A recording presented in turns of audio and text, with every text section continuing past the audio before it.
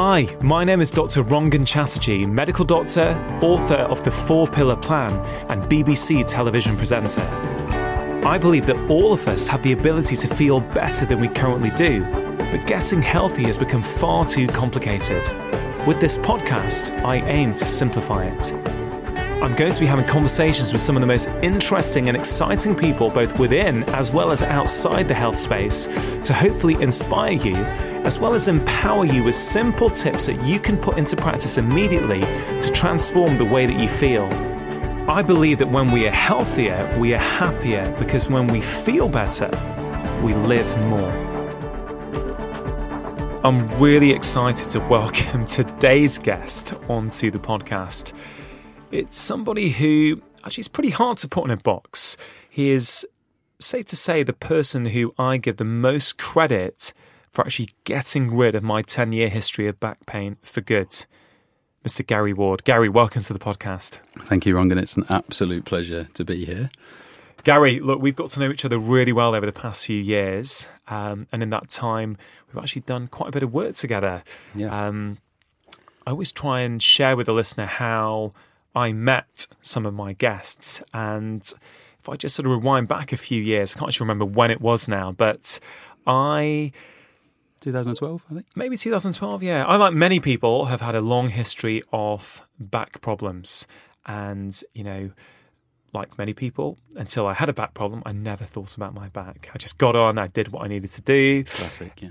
Yeah, and I was at university, I was at medical school, I think I was in the final year there, and I was helping a friend of mine, Mary, move into our new apartment, and I was lifting boxes all afternoon. Didn't think about my technique, didn't think about whether my back was straight or not. I was just a young, strong guy moving boxes. And then boom, out of nowhere, sharp pain in my right lower back, and I fell to the ground. I couldn't get up. I screamed out in agony. And that was the start of a 10-year journey, pretty much, of having to give up things that I loved, having to spend a lot of time at different appointments, spend a lot of money on a lot of private therapies to try and get me better. But frankly, I was still in back pain. I was still in pain, and I wasn't getting better. And around that time, I was really into skiing. So I was watching a lot of ski videos, and I think I saw something online that you were doing something at a ski show, I think. Ski show, yeah. Yeah, and you were... There was something that you said that really made me resonate with you. I thought, wow, he's looking for the root cause of the problem, not just looking at backache being a back problem. And so I've always been very open-minded. I've always wanted to learn. And I found who you were on the internet, and I signed up to go on one of your courses because you're an educator. You educate first and foremost, yeah, people all around the world. And I actually came and signed up for one of your courses and actually started to learn some of these, these ideas that you talk about in your education courses, that you talk about in your book, What the Foot. And by doing that, you got rid of my back pain almost instantaneously. I think over that weekend, I was doing some practical work with the groups, and you said to me, Rangan, your right foot is stuck in pronation. And pronation is for people listening who are not familiar with pronation, often that can be a flat foot. Yeah. But you said that's the problem. And actually, if we get your right foot working, your right glute, my bum muscle will start working. Yeah. And that should have a positive impact. And you gave me just 2 or 3 exercises. And literally within about 2 or 3 minutes, I could just suddenly feel that tension in my back had gone. That's a very shortened and abbreviated version of what happened. Yeah, very short and abbreviated, yeah. But Gary, how did you get to being an educator, an author, and being, in many ways, a specialist in the foot? How did that come about? That would be my backstory, I suppose. I was skiing. I was an educator. I was in teaching French and German, and I decided that wasn't for me and disappeared to the French Alps for some solace and to find myself, unexpecting completely to find the feet, which I discovered were there at the end of the legs during ski boot fitting training. So I spent a good bunch of years from this point onwards fitting ski boots, working with feet. We used to build orthotics to help a foot sit comfortably inside a ski boot. And that invariably involved changing the structures of the feet. I mean, my foot education came in 3 days. One with a guy called Julian Mills, who can be found in Chamonix, a guy called Croc, who I think can be found also in the French Alps still, was living in Sainte-Foy, and the Conformable stroke CEDAS guys who were the insole makers, and were down in Voiron in Grenoble. And these 3 days just helped me understand how the foot moves, very simply, like 3 days or, 3-year degree, but we did it in 3 days, and I fell in love with it instantly. And I learned that I had this idea that of how a foot should move and how a foot should rest on the ground. And then I'd be presented with countless feet over the day of ski boot fitting, every day, weeks, 20 weeks a year, and would be able to see a foot and say, that foot shouldn't look like that, it should look like this, and which part of the foot is not where it should be and where should it be. And we would then build the orthotic to help influence the shape of the foot and help it sit inside a ski boot that was precisely fitted so that it wasn't too big, wasn't too small. Goldilocks principle, just right for the person. And what started to happen was people would have their ski boots fitted, and because we were right there on the slopes in Méribel, they would go out and they would have a ski. If there was a problem, they'd come back immediately. And if there were successes, then they would come back at the end of the day and let us know. And what people were remarking on was how their skiing had improved with nothing more than the addition of a new ski boot and in my opinion, a well-aligned foot. But also that their pain would go away. And it wasn't pain that was in the foot, but pain in their knee, pain in their back, some people pain in their shoulders that they experience when they're skiing. So on one level, we were enhancing people's performance by making subtle changes to the feet, and we were eliminating their pain by making subtle changes to the feet. So as you can imagine, as somebody who was, a year or two before was trying to teach kids to speak French in a classroom, this was completely mind-blowing information.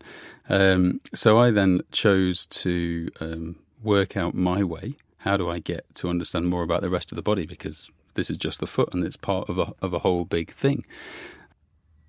I was in the Alps because I was a bit sick of education, to be fair, so I didn't really want to go down a degree way, so I got the quickest way into the system I could, and that was personal training and sports massage therapy.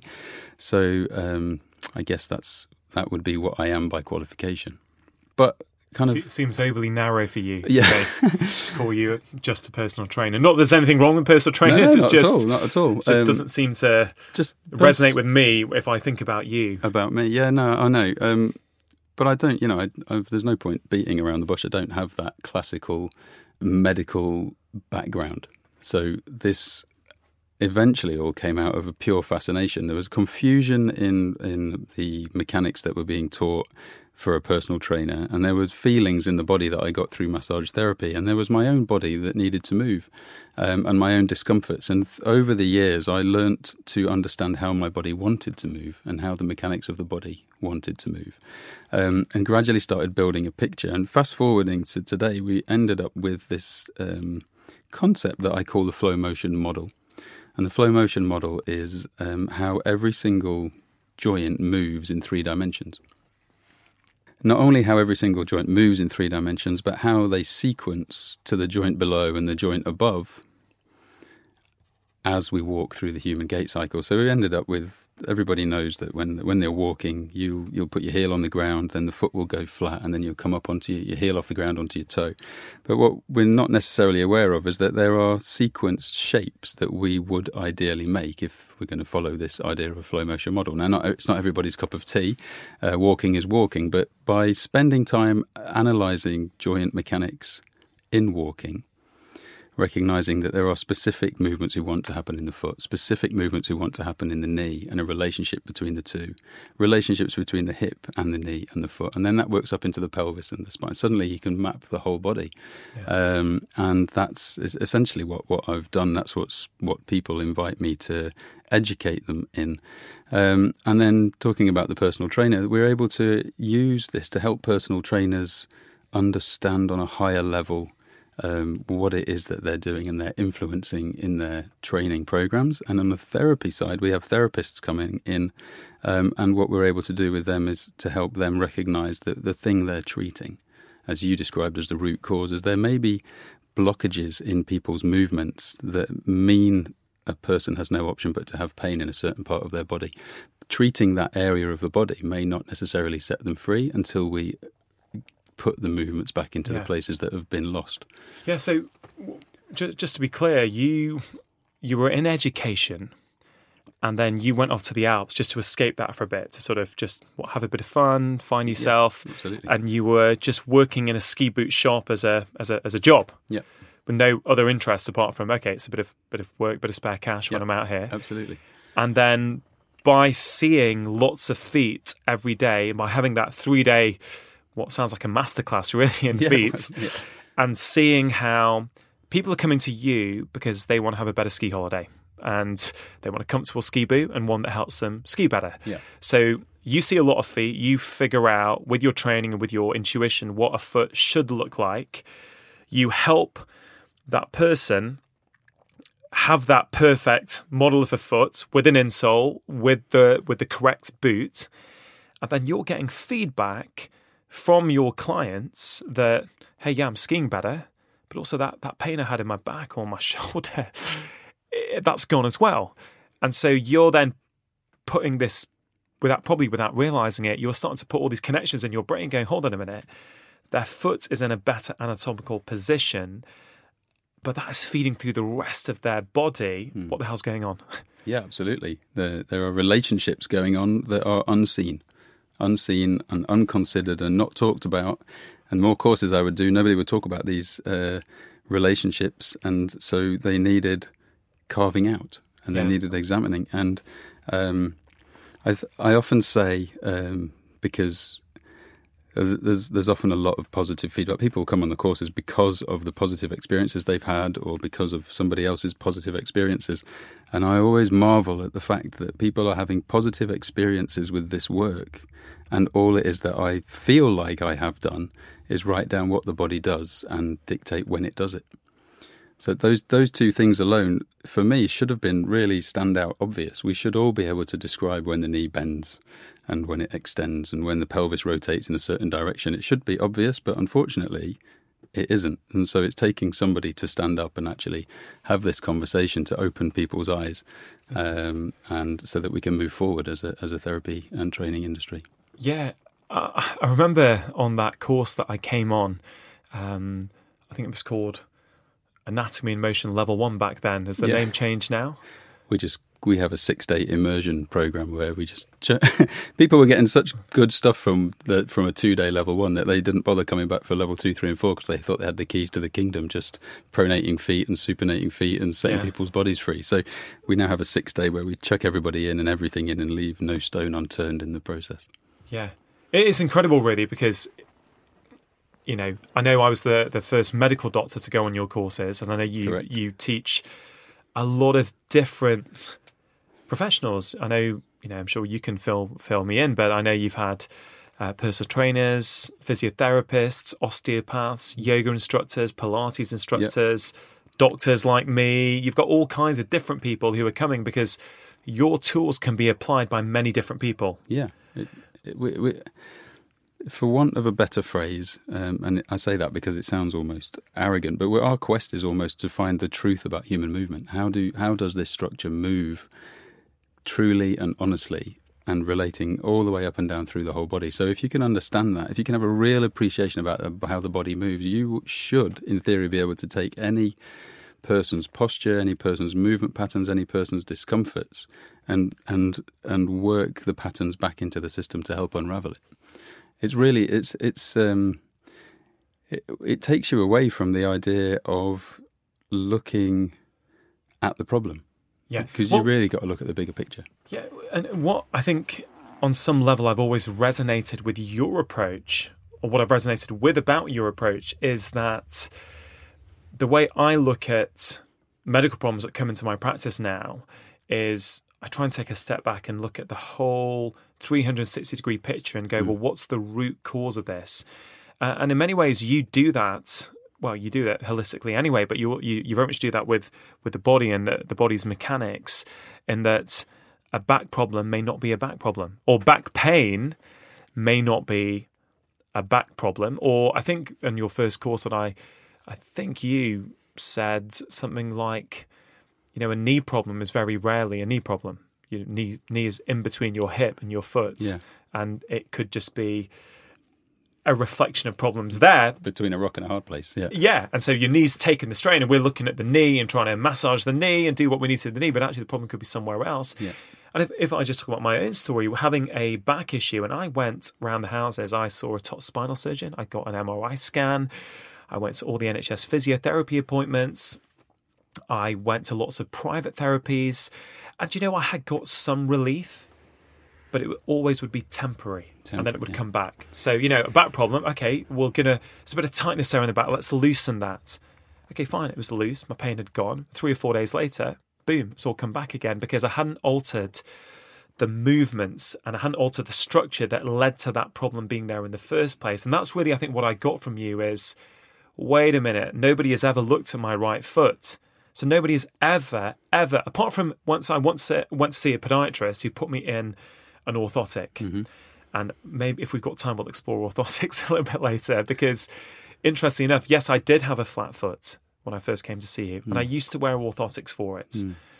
But just in a few years of doing maybe 5 minutes tops a day, and it's not every day, right? I don't have a flat foot anymore. Like, you've helped me re-educate my foot so it is no longer foot. So it's actually got a natural arch in it, which is completely so far away from what I was taught. And what the conventional wisdom is. And I think, is there anything there you want to comment on? Well, I think you nailed that on the head there. There are many schools of thought where there is an idea that structure cannot change, which is not, I can't subscribe to that at all because I often see it, feel it, and people experience it in our classes and courses. But you said so much there, my head was exploding with ideas. But right back to the beginning, there are so many ways of treating the back, from a back crack to a stretch to a tennis ball in the back or a foam roll. Many techniques, many gadgets. But if the back isn't the problem, you can foam roll that thing all day long. The way when you stand up and go for a walk on a foot that you just described, the limitation of movement in that foot will limit the movement in the lower leg, which will limit the movement in the knee and therefore the upper leg, until all of a sudden you're at the pelvis, where the movement limitations in the pelvis are visible and strong. And now your back cannot move because the pelvis can't move because your foot can't move. And so hopefully that's not too much of a leap for people to make. So the flat foot, I remember your foot, obviously, and you're not the only person we've ever had with this. And weirdly, there's only... Foot. It's a huge foot, yeah. But even little feet can have this same problem. And there aren't many ways that we can distort this posture of ours. That's the fascinating thing. So there may only be a few movements that we can do to revisit that actually help restore whatever that was. But your foot was flat, for one. I'm doing that in inverted commas. No one can see me do my fingers, so I thought I'd bring it up front. But that shape of the foot, when we moved your talus bone and managed to help it sit up, which is what the orthotic would have been intending to do, but being able to do it in a way where it allows your knee to move differently, allow your hip to move differently, allow that space in your back to open, so it's no longer being compressed but can actually have an opportunity to decompress for the first time, suddenly means that the sensory awareness that you had, which was a signal going to your brain that says, this hurts or there's a problem, all of a sudden you had no reason to send that signal anymore, so the brain doesn't experience any pain. I mean, that's kind of pain in a really quick nutshell. Pain's a signal of warning. And that warning says, something's going wrong in my body that we need to change. That signal is not, I've got back pain, please rub it, crack it, foam roll it, stretch it. We have to go from, I've got pain in my back, to there's something going on in my body. Yeah. And I think when we move from that space, we'll stop seeking people to rub it and crack it, because it doesn't help. The Einstein principle, of course, would be if it didn't work the first time, you got to look somewhere else, because otherwise you drive yourself mad, going again and again and again and again for the same process. So, like I said, my brain was kind of exploding there. But I think what's a key point I think for me to bring in there is that what you're doing with your education courses is allowing people in many ways to expand their toolbox. So, for example, if someone is used to manipulating a back or actually releasing something locally, they can still do that. Absolutely. But then there's a bit of further education there where they can say, well, look, I'm going to do that. We'll give you some temporary relief, but now I'm going to help you re-educate your body how it wants, well, not even your body, actually put your body in certain positions to re-educate your brain so that your brain starts to remember that actually it's a lot easier and more efficient to move like this. And certainly that's what's happened with me. And what I always find, and I've taught many patients your exercises, I've taught many of my friends your exercises, or I have tried to within sort of my capability. Yeah. Chatterjee style, exactly. I found that everyone sort of, you do even 30 seconds of those exercises and you walk a bit differently afterwards. You're not even realizing it, but something has significantly shifted in your body. And I really resonate with what you taught me, which is basically your brain knows the most efficient way to move. Yeah. So if you help put your body in the right position, your brain will start to remember and go, hey, actually it's much easier to move like this. Yeah. And, yes, it's helped me. I know you've helped countless people. For people who are listening, I know some people listening may have seen the BBC One documentaries I made called Doctor in the House. For those of you who have seen them, and I think you can actually find them on YouTube anyway, but in the very first series, you may recall that there was a bodybuilder who had a 30-year history of chronic back pain. And he had been to see 3, I think, musculoskeletal consultants. He'd been to see a whole load of physiotherapists. And everyone had tried their best to help him within the with the tools that they had. Yet they hadn't managed to help him. He had been very proactive in trying to follow their advice, and it ended up him sort of having a huge dependency on opiates, painkillers, and sleeping pills over the internet. It was really not in a good way at all. And I remember when I was filming that documentary, thinking, how am I going to get this chap out of pain? Because he's telling me that actually I'm not addicted to these painkillers. I'm addicted to not being in pain. And if I'm not in pain, I won't need them. I thought, okay, well, the only person who I know who's got any chance of actually getting to the root cause of this in the few weeks that I've got with him is you, Gary. And so I called you up and we had a chat about, whether you could help. And it was remarkable to watch you assess his movement and actually get to the root cause of it such that he became pain-free within days. Within days, and that has continued 2 to 3 years on. He's still out of pain. He's off all of his painkillers. Amazing. He's off his sleeping pills. Can you share some of your insights from that? Yeah, I'd love to. This was an incredible experience for me as well. I mean, many of the clients are, but for this to be aired in such a way, it's just phenomenal. The main insight that I can give, if people are listening with a view to helping themselves, up front, what the thing that happened was we created an environment for healing, and I think all of your work is about this, and is where we really join forces. And to create an environment for something to heal, we trust the process that the body's sole intention is survival. So survival, it will create a mechanism for healing. And the thing that prevents healing is blockages in the system, whether that's, and I'll just talk about structural ones. So when I'm looking at a human body, I'm interested in finding what the blockages are or what the limitations are in that person's movement, in that person's physical structure, that is preventing them from being able to have a normal life. And because the flow motion model I mentioned is based on walking. Walking is this idea, I need to get from my right leg to my left leg and back to my right leg. And higher than that, because we're talking about really unconscious work here. And what I mean, it's not conscious. This is not hold your shoulders back, stand tall, book on your head type concept. This is how do we create a space where your brain finds, without you having to think about it, an upright, accessible posture. And so for Ray, the bodybuilder, he very clearly has got 2 legs and was choosing to stand on one. And he had been choosing to stand on one for a long, long time. He had potentially had reasons in his system why he wouldn't put his left leg on the ground. For instance, having broken the foot on the left-hand side. His pelvis was shifted all the way over to the right, and he'd had some falls and he'd had some concussions. And I'm taking his history.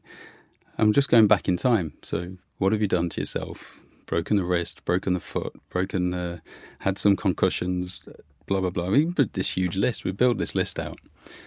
And I'm getting a sense of his posture already is in what I would describe as one of my phases. So it looks like he's occupying dominantly a moment in time in the gait cycle, which means he will not be able to occupy that physical structure oppositely on his other leg. Just to be clear, you're saying that there are different phases of gait or walking, yes, and he's stuck in a particular each phase. Each phase would represent a whole body posture.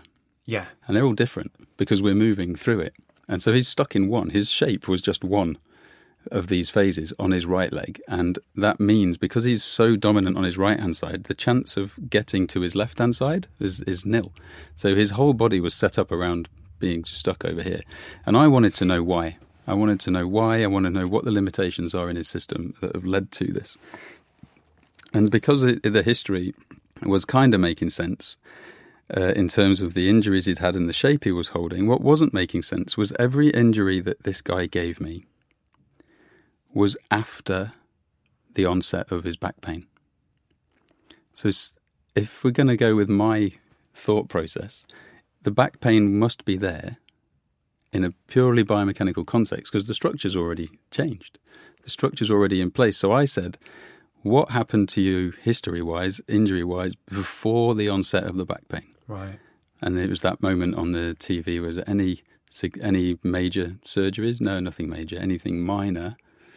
And the minor just happened to be the broken jaw. And that was that just like a ding in your head at that time? I remember you also said something like does that kind of match with the timeline? I think it was a year before his back pain really begun. This had happened. And so we just start. Then we don't say, "Oh, that's it," and move on. We tested it. So we test the jaw by seeing can he move it to the left. I also, through this model, recognise that there's pattern movements. There are patterns between the way the jaw moves, the way the pelvis moves, etc., etc. And everything was over to the right. So what if we could just get his jaw to the left? What would happen? And in long story short, we got the jaw left, and you can see your face on the show. If you haven't seen this and you are listening to the podcast, that is you can see it on my website, findingcentre.co.uk, if you wanted to look. So I'd highly encourage people to go findingcentre.co.uk and they can see this little clip. Yeah, and you see the way he walked beforehand.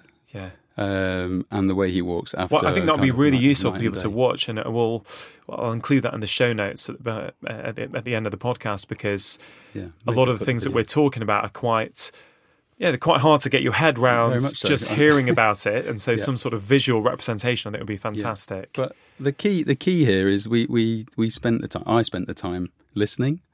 Spent the time analysing his history, recognising that the majority of the problems that he thinks that have been the problem happened after the onset of pain. What happened before the onset of pain?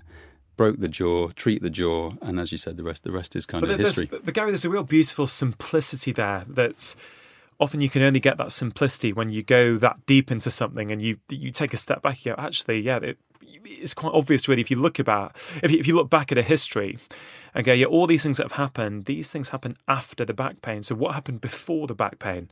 I mean, on just a very basic intuitive level, that kind of makes sense, doesn't it? Let's go back in time. At this age you did not have back pain.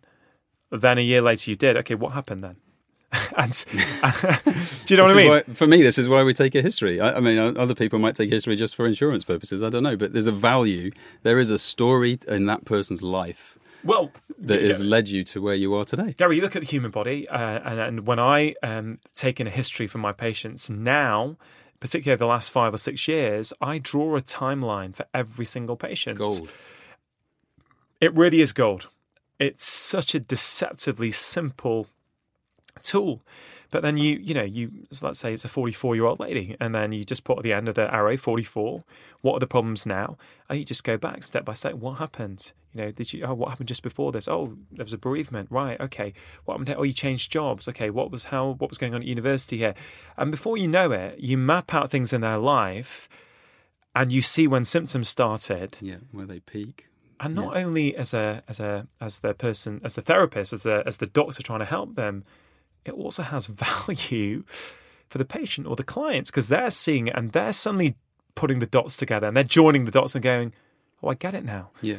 And one of my frustrations with the way that we deliver medical care now is time is very compressed, and it's very hard to rush these things. You can't do that in 10 minutes, so it's very hard to. Yeah. I'd just like to. Sorry to butt in. Hey, butt away. It's fine. Wouldn't be the first time. When you take that history, you can look back at all of the significant moments in people's life. And what I teach is look for the earliest. There's a guy called A.T. Still who wrote From the Dry Bone to the Living Man. And he's the founder of osteopathy, but he calls these like injuries or traumas, he'll call them an insult to the body. So if you think of everything that you've done as a potential insult to your body, that's something that your brain responds to and reacts to, moves towards, moves away from, everything your brain will do will be about keeping you safe. So the way you organise your body around these insults is ultimately going to be on show. And there's another little addition there, is we read that you can tape your fingers together, 2 fingers, tape them together into one, and it's not a huge window of time before your brain starts eliminating the idea that you have 2 fingers. So if you've worn a cast and you held your arm in a position for 6 years, 6 months, weeks, 6 weeks. That's a lot of time for your brain to forget about how it should move the arm. And the brain, in NLP terms, has this wonderful way of deleting parts of our body. We've had people self-assess, and they've got a left leg that feels visually, internally, twice the size of their right legs, like they've started rubbing it out, kind of like Back to the Future images. And so all of this stuff means that whatever we've done to our body has changed the way we perceive ourselves. And so we all hold ourselves in a certain way. Ray's way on TV was to hold himself with all his weight in his right foot, the back right heel, pelvis to the right, everything to the right, couldn't get anything left. It's a no-brainer then, is it, to go, well, let's get you left and see what happens. And watch the body come back online. Yes, and so the brain starts to wake up. So you said about walking away and you feel different. Some people report feeling lighter. There's a change happened. If nothing changes, you didn't get into the right space. You don't do it again. You keep looking for the thing that needs the work. But I was going to say on the history, you go back and you go back and you go back. You pick the earliest insult. What is the earliest insult? Because that would have offset you quite significantly, and look for the most impactful. Yeah. And the most impactful might be certainly after the earliest, but a big car crash or something could have cataclysmic shock through the system. And all of these things are treatable. Even now, in today, we can go back and we can assess the structures, and does that make sense to what happened in the incident or whatever. And you're assessing structures then that are not necessarily in the resting posture they should be, and they're not moving how they should be. So you can reintroduce movement to those areas so that the posture subtly changes and the brain can be reminded of its ability to access it and make it used and usable. And what you'll find is that these areas, even an ankle sprain, when you were 13 years old, can be living in your system today, untreated. And so the words that I then will go back and I'll ask the patient, are these untreated? Have they been unconsidered? Or have you never divulged this as a piece of information? So the fact that they're not present on the timeline, or the fact that we know that they're there, but we aren't considered if we should treat them or not, or because we haven't taken into account that actually might be corresponding to the current problem. So there's a huge moment just in the history take there where we can really start to understand people's situations. Some of that reminds me of probably the most important question I think I ask any of my patients now, which is, when was the last time you felt truly well? And sometimes it's remarkable how long back you need to go. Yeah. You know, and often that's the critical gold in the history, is when you go back there and you figure out what was going on there. Yeah. Often you get your answer. When did this first trigger start? And then you see all the knock-on effects later. But, you know, with all of us, particularly, you know, the work I do, but also the what you do, it's trying to get to that. What's that initial insult? What's the thing that went wrong that everything in the body is now responded to? Yeah. And of course, it doesn't need to be mechanical, structural. It can be emotional. It can be any emotional tags leading to nutrition changes. Then we have the kind of biomechanical, psychosocial models where it's all in. I mean, my goal is keeping biomechanics relevant in the world and recognizing that changing structure does set the system free and creates an opportunity for that healing that I talked about earlier when we first started the Ray conversation. But that's a wider point, which is it's very hard now to keep things in their tidy little boxes, right? As you understand more about the human body, about how everything is interconnected. Mm-hmm. You know, well, I can't say, well, this is my realm and this is structure now, that's your realm. There's so much crossover, isn't there? And there has to be. There has to be. Yeah, it's one system. It's one system. And that's, I think, that really sort of makes me reflect on something you said right at the start. I said it's very hard to put you in a box and classify you. And there's a lot of people out there who feel very passionately that only, you know, a qualified professional can give advice on something. And you know, I would challenge that slightly by saying, look, a qualified professional just simply means to me that there's an institution, they've got a set of exams and a set of structures and some competencies that you have to tick off to be certified by them. Okay, that's the same for medicine. That's the same for a dietitian. That's the same for a personal trainer, a physiotherapist. How you then apply that in real life with real patients, that qualification doesn't give me any information about that. It just means you have, you know, met that criteria. Yeah. And, you know, there are some fantastic doctors I know. There are some doctors who possibly don't have the best manner with patients and, you know, don't have the best ability to get good results with them. And, you know, everyone's a qualified doctor.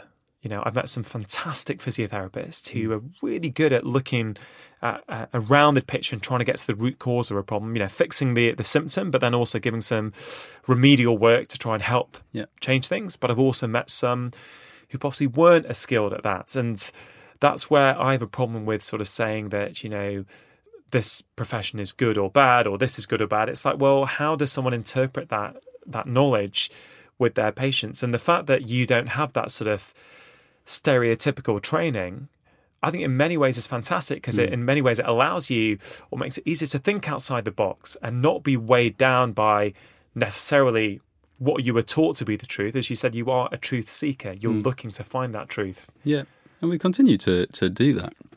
Many people have thanked me, weirdly, in hindsight, for not going down the traditional route because of the perspectives it's able to give them. But I mean, I like the right or wrong and the good or bad words that you just used. And if for us to be able to ditch those completely would be such a wonderful thing. There's no... We have... I talk about foot pronation a lot, which is not such a weird thing these days in my industry. But 10 years ago, that was a weird thing to talk about. That was the thing we wanted to eliminate, as in it had this kind of evil or bad tag to it. But it's a part of our movement. And so I love the human body so much is even the bad stuff that we've given labels to is a necessary requirement in our natural movement. Yeah. So we recognise that it's only bad if we spend too much time in it or can't experience its opposite. Yeah. And so being able to promote opposite movement, and what I mean by that in the layman's terms is if my spine can side bend to the left, it should be able to side bend equally to the right. If it can't, then it's going to lead to some kind of extra stretch in one area versus another, and that becomes a feeling and then a problem and blah, blah, blah, blah, blah. But the body for me epitomizes this idea of everything and all. We can't segment it. You can't work on one bit without affecting all of it. And that's kind of the irony there. But I feel like I just wandered a little bit off your question. But do you remember what your question was? No. Well, look, I mean, what Sorry, Gary, go on. Yeah, we were talking about the qualifications and stuff, weren't we? Well, ironically, you are teaching a lot of people with the standard qualifications. You're teaching doctors, physiotherapists, osteopaths, Pilates instructors. You're teaching a lot of them, and they're coming because they want to learn your philosophy, and then they want to apply it around their traditional training. You said earlier, use the word toolbox. We actually say that the model is the toolbox. It's not actually a tool. No, exactly. You can bring your Pilates tool and you can bring your chiropractic tool, the toolbox in which it goes. So it's a way of thinking, right? You're thinking about core stability or pelvic floor work or whether I need to high velocity thrust on a spine, but to contextualize it in the picture of the whole body is really where we want people to go. So like you said, we can treat locally the back to give some symptom relief, but do also recognize that there is a whole chain of movement here that will allow your brain to move and support that symptom relief. Yeah. So again, it's whole big picture. Big picture. It's always a massive conversation. It is. Well, just to sort of bring it back to a bit of reality for people listening, is that you are very skilled at looking for this root cause and looking for what's going on in a person's body that we then now need to help them change and influence. And for me, I remember when we got together about,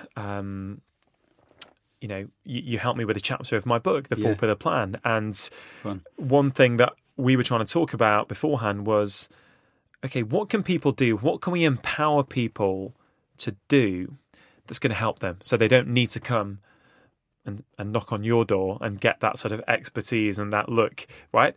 It's about what can people do themselves. And, you very kindly worked with me on that chapter to actually see, well, these are sort of 4 high impact exercises that actually, if done correctly and if done, just a few movements a day, can have a very profound impact. That certainly helped me. Yeah. For those of you who are not entirely sure what we're talking about, there's a section in the book called Wake Up Your Sleepy Glutes, and there are 4 exercises in there that we have also, Gary and I, recorded YouTube videos on as well, which you can check out as well, which will help you go through those exercises. I've got to tell you guys, these are the ones that absolutely changed my health, got rid of my back pain to the point where I'm now back skiing, playing squash, doing, lifting sofas, moving beds around the house, things that I wouldn't have done for about 10 years because I was scared. But I have no fear anymore that actually my back's going to go because I can just feel that I've got to the root cause of that problem. You do these exercises regularly still, don't you?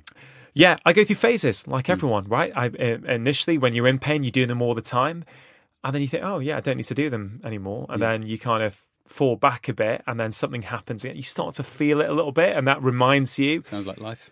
Exactly. And it reminds you, hey, I've got to go back to that. But, for me at the moment, my routine is I do a few minutes of these every day. And my little routine is I in the morning, I'm in my kitchen, I weigh up my coffee and it brews for 4 minutes. And while it's brewing, I've got to step there in the kitchen and actually go through those exercises for maybe 3 or 4 minutes. And it just sets me up for the rest of my day. But Gary, you've got some exercises that people can go on your website and see, is that right? Yeah. Well, if we build up to that, because I think this is the crux of the conversation here, is we're actually, you said to me, what's the one thing that everybody complains of? And just ticking through, you go, most people complain of having sleepy glutes and need to switch their glutes on, activate them, etc., etc. And that led us down the whole conversation, which led to the videos. But what's bigger behind this is creating an opportunity for people to help themselves. And I think ultimately people would love to be able to help themselves. And that's what I call taking ownership of your body. If you've got problems in your body, most people are guilty of, and yes, of course, there's help available and they might need some help to help them see, but to go into that space of what they do is they go to somebody wanting to be fixed. It's such a big word in our industry that really gets the hair up on my back. Like, can you fix me? Who do I go to be fixed? And if we're going to be in a space where we try and create an environment for healing in a person, we have to have that person recognise that they ultimately are the ones who fix themselves. The therapist will help them, guide them. Guide them, yeah. Yeah, we're guides. We are not the fixers. I mean, it's such a pressure. Think about the pressure on all the therapists who have all these people queuing at their door to be fixed. But for the person out there listening, that's you with the headphones in your ears, is you can take responsibility for your own body. Our role, my role, I see as an educator, is to also educate people how to understand it better. And that's like a long-term goal for me, not just the therapists, but for people to be able to wake up in the morning, have a sore back and go, I don't need to go and get someone to fix me. I need to actually go through a process and understand what's changed in my body. I didn't have back pain yesterday, but I do have it today. What's changed? And thank you for bringing in. So on my website, there is following on from the section in your book, Wake Up Your Glutes, I decided to call this the Wake Your Body Up series. And on there is a educational exploration of your own body. And it starts with the history we talked about earlier. So I'll guide you to have a look back at this timeline in your history. Take the history, we'll look at the earliest thing, we'll look at the most impactful thing, and we'll just become aware of what we have done to ourselves. I don't like to say it too much out loud, but I'm going to do it to your large audience. But it's that kind of, you got yourself into this mess. Like, at least take some steps to get yourself out of it. So take a look at your history. What are all the things that have happened to you? They may not have been all your fault, but there is things that has happened in your own personal timeline that we can probably start to equate to how you stand and the discomforts you have today. So an educational context, we go through history. We actually teach you and show you how you can basically assess your posture. We'll move you into a space where you go through a series of joint motion assessments, and you might find that we're now able to recognize some patterns in your own body that relate back to your history, and we show you some movements to begin the unwinding process. So you have the 4 glute exercises on YouTube and on your blog. And then there's more when you get into this space, but rather than it being about your glutes, and you'll notice that even the glutes are 4 different whole body postures. We're actually really looking at moving your whole body and seeing if you yourself can find the pieces of the puzzle that are left unconsidered, untreated, that when you actually get into that space with any therapist, doesn't have to be somebody that I've taught. You should be able to take that to them and say, look, I sprained my ankle when I was 13 years old, and I recognise if I do this, it helps my back pain, but I can't quite get out of it. Then can you help me work with my ankle? And you start to change the pathway. You're no longer going out and asking to have your back foam rolled or released or cracked, but you're actually interested in what it is that the whole body needs to do to lend that itself as an outcome. It's like a partnership, isn't it? Absolutely, right. Yeah. And that's absolutely going to lead to better long-term results. Certainly, I'm just thinking back to my own history there. It's amazing now if, I consider, I would quite passionately say I don't have back issues anymore. It doesn't mean if something happens or I exhibit, I do certain things in the week and certain behaviours that I may not start to feel some tightness in my body, maybe my neck, maybe my back. But what I think the work I've done with you and that educational process that I put myself on, that a lot of it that I did myself, is that I think I now know my body better. I now understand when there's an early warning sign that actually, you're just starting to get tight. Maybe you need to just alter some of the things that you're doing, do some corrective movements, be aware that next time you've got that run of events that you make different choices. I think that's the key thing for me. And then it's really really self-empowering because you're then less reliant on your therapist, your osteopath, your physio, your whatever. It's the same with me as a doctor. I want to empower my patients so they no longer need me. Yep. So I help set them on the right path. but then they don't actually need to come and see me. They understand. One of the biggest complaints from physiotherapists and osteopaths who come on our courses is that when people continually come back with the same problem that they know they can make sense of, but it just keeps coming back, that really starts to grind them down. So you know that their intention is definitely to help you, but you keep coming back and they're missing the steps. That's always been like one really big complaint of students coming on the courses, because they're now into this idea of maybe I'm just not treating the right thing. I'm doing the right thing for the back, but the back is still at the mercy of something else. Yeah. And can we go looking for that? And then often people think, oh, he or she can't fix my back problem. I'm going to see someone else. Yep, and bounce. And then you've got this huge cycle of therapist. Yeah. You know. And if I look back, that's probably what I was doing right at the start of my journey with back pain. I was trying all kinds of different modalities, and this is not working. I'm going to try something else. Mm. You know, thinking who's going to be the one to fix me, as it were. Mm. So that's super interesting. Gary, look, I'm sure there's a lot of people listening who might want to learn about your trainings and your teachings. And guys, if any of you are healthcare professionals, if you're an osteopath, if you're a yoga instructor, a physiotherapist, even a medical doctor like I did, you know, I've applied some of Gary's teachings in 10-minute NHS consultations and helped get my patients out of pain. So if you're interested, Gary, where can they check out your courses? Everything is around our website, www.findingcentre.co.uk. It's in a bit of a transition at the moment, but if there's anything that you are lacking, you can also find and ask questions on our Facebook page, which is Anatomy in Motion /Anatomy in Motion. I'll link to all these in the show notes. Link them all on. So, but yeah, websites. We invite anybody who is interested in courses to first divulge in the book What the Foot that I wrote 4 years ago. And What the Foot is what I would call the separator. So, and also the Marmite. People seem to love it or hate it. If you've enjoyed this podcast, you'll enjoy the book. If you didn't enjoy the podcast, you probably won't enjoy the book. But that's what keeps it real. So we end up teaching the people who are really fascinated and interested in the realm of movement. That's what I absolutely love about your movement and what you're trying to do. You're such a deep thinker. You've got such a clear idea in terms of where you're going. You're not trying to appeal to everyone. You're just trying to seek out the truth and put it out there. And my understanding is that if people aren't interested, that's cool.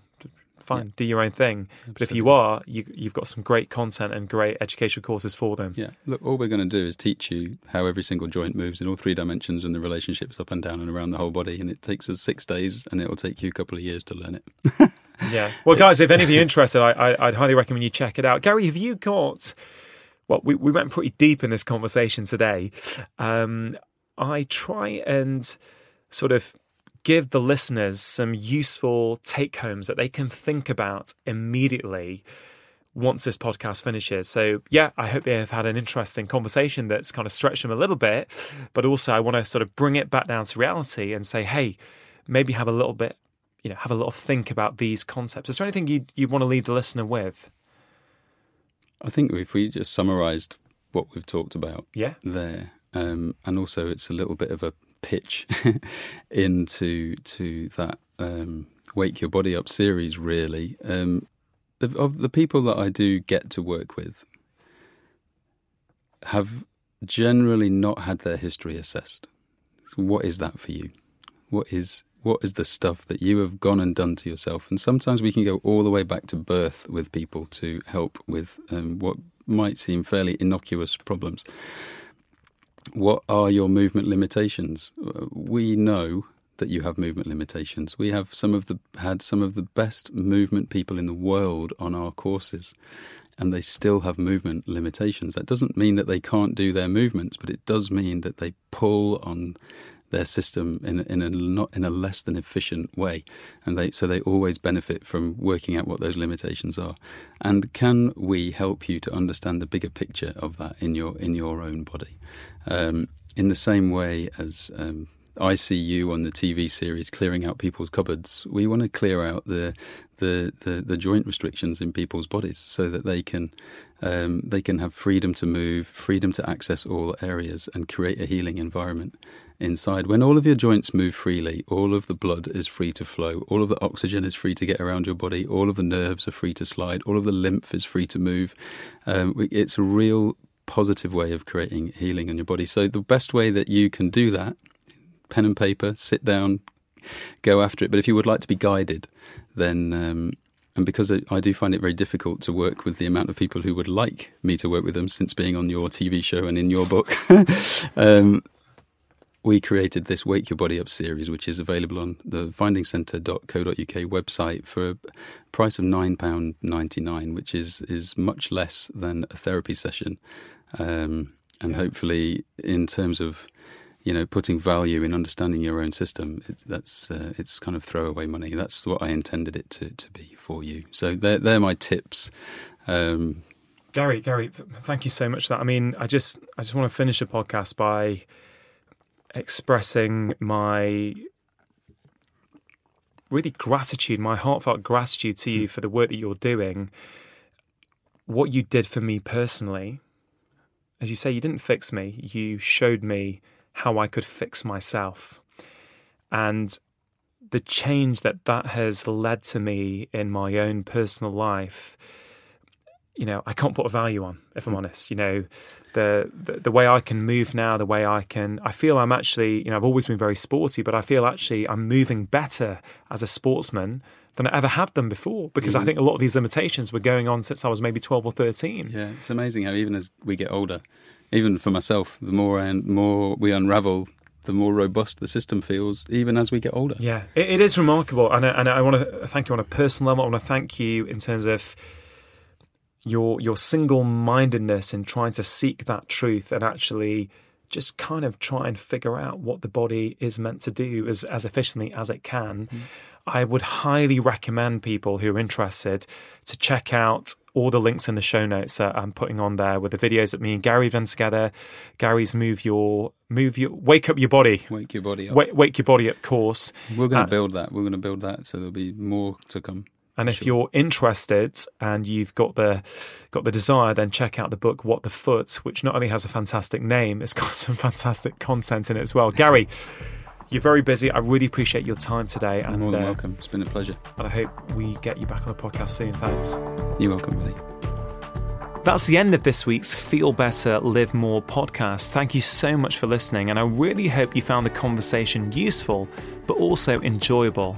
If you're not already, I'd highly recommend that you subscribe to this podcast so that you can be notified when the latest episode of my podcast comes out. I'd also be incredibly grateful if you consider going onto iTunes and giving this a 5-star rating so that I can get this information out and reach more people. It really does make a difference.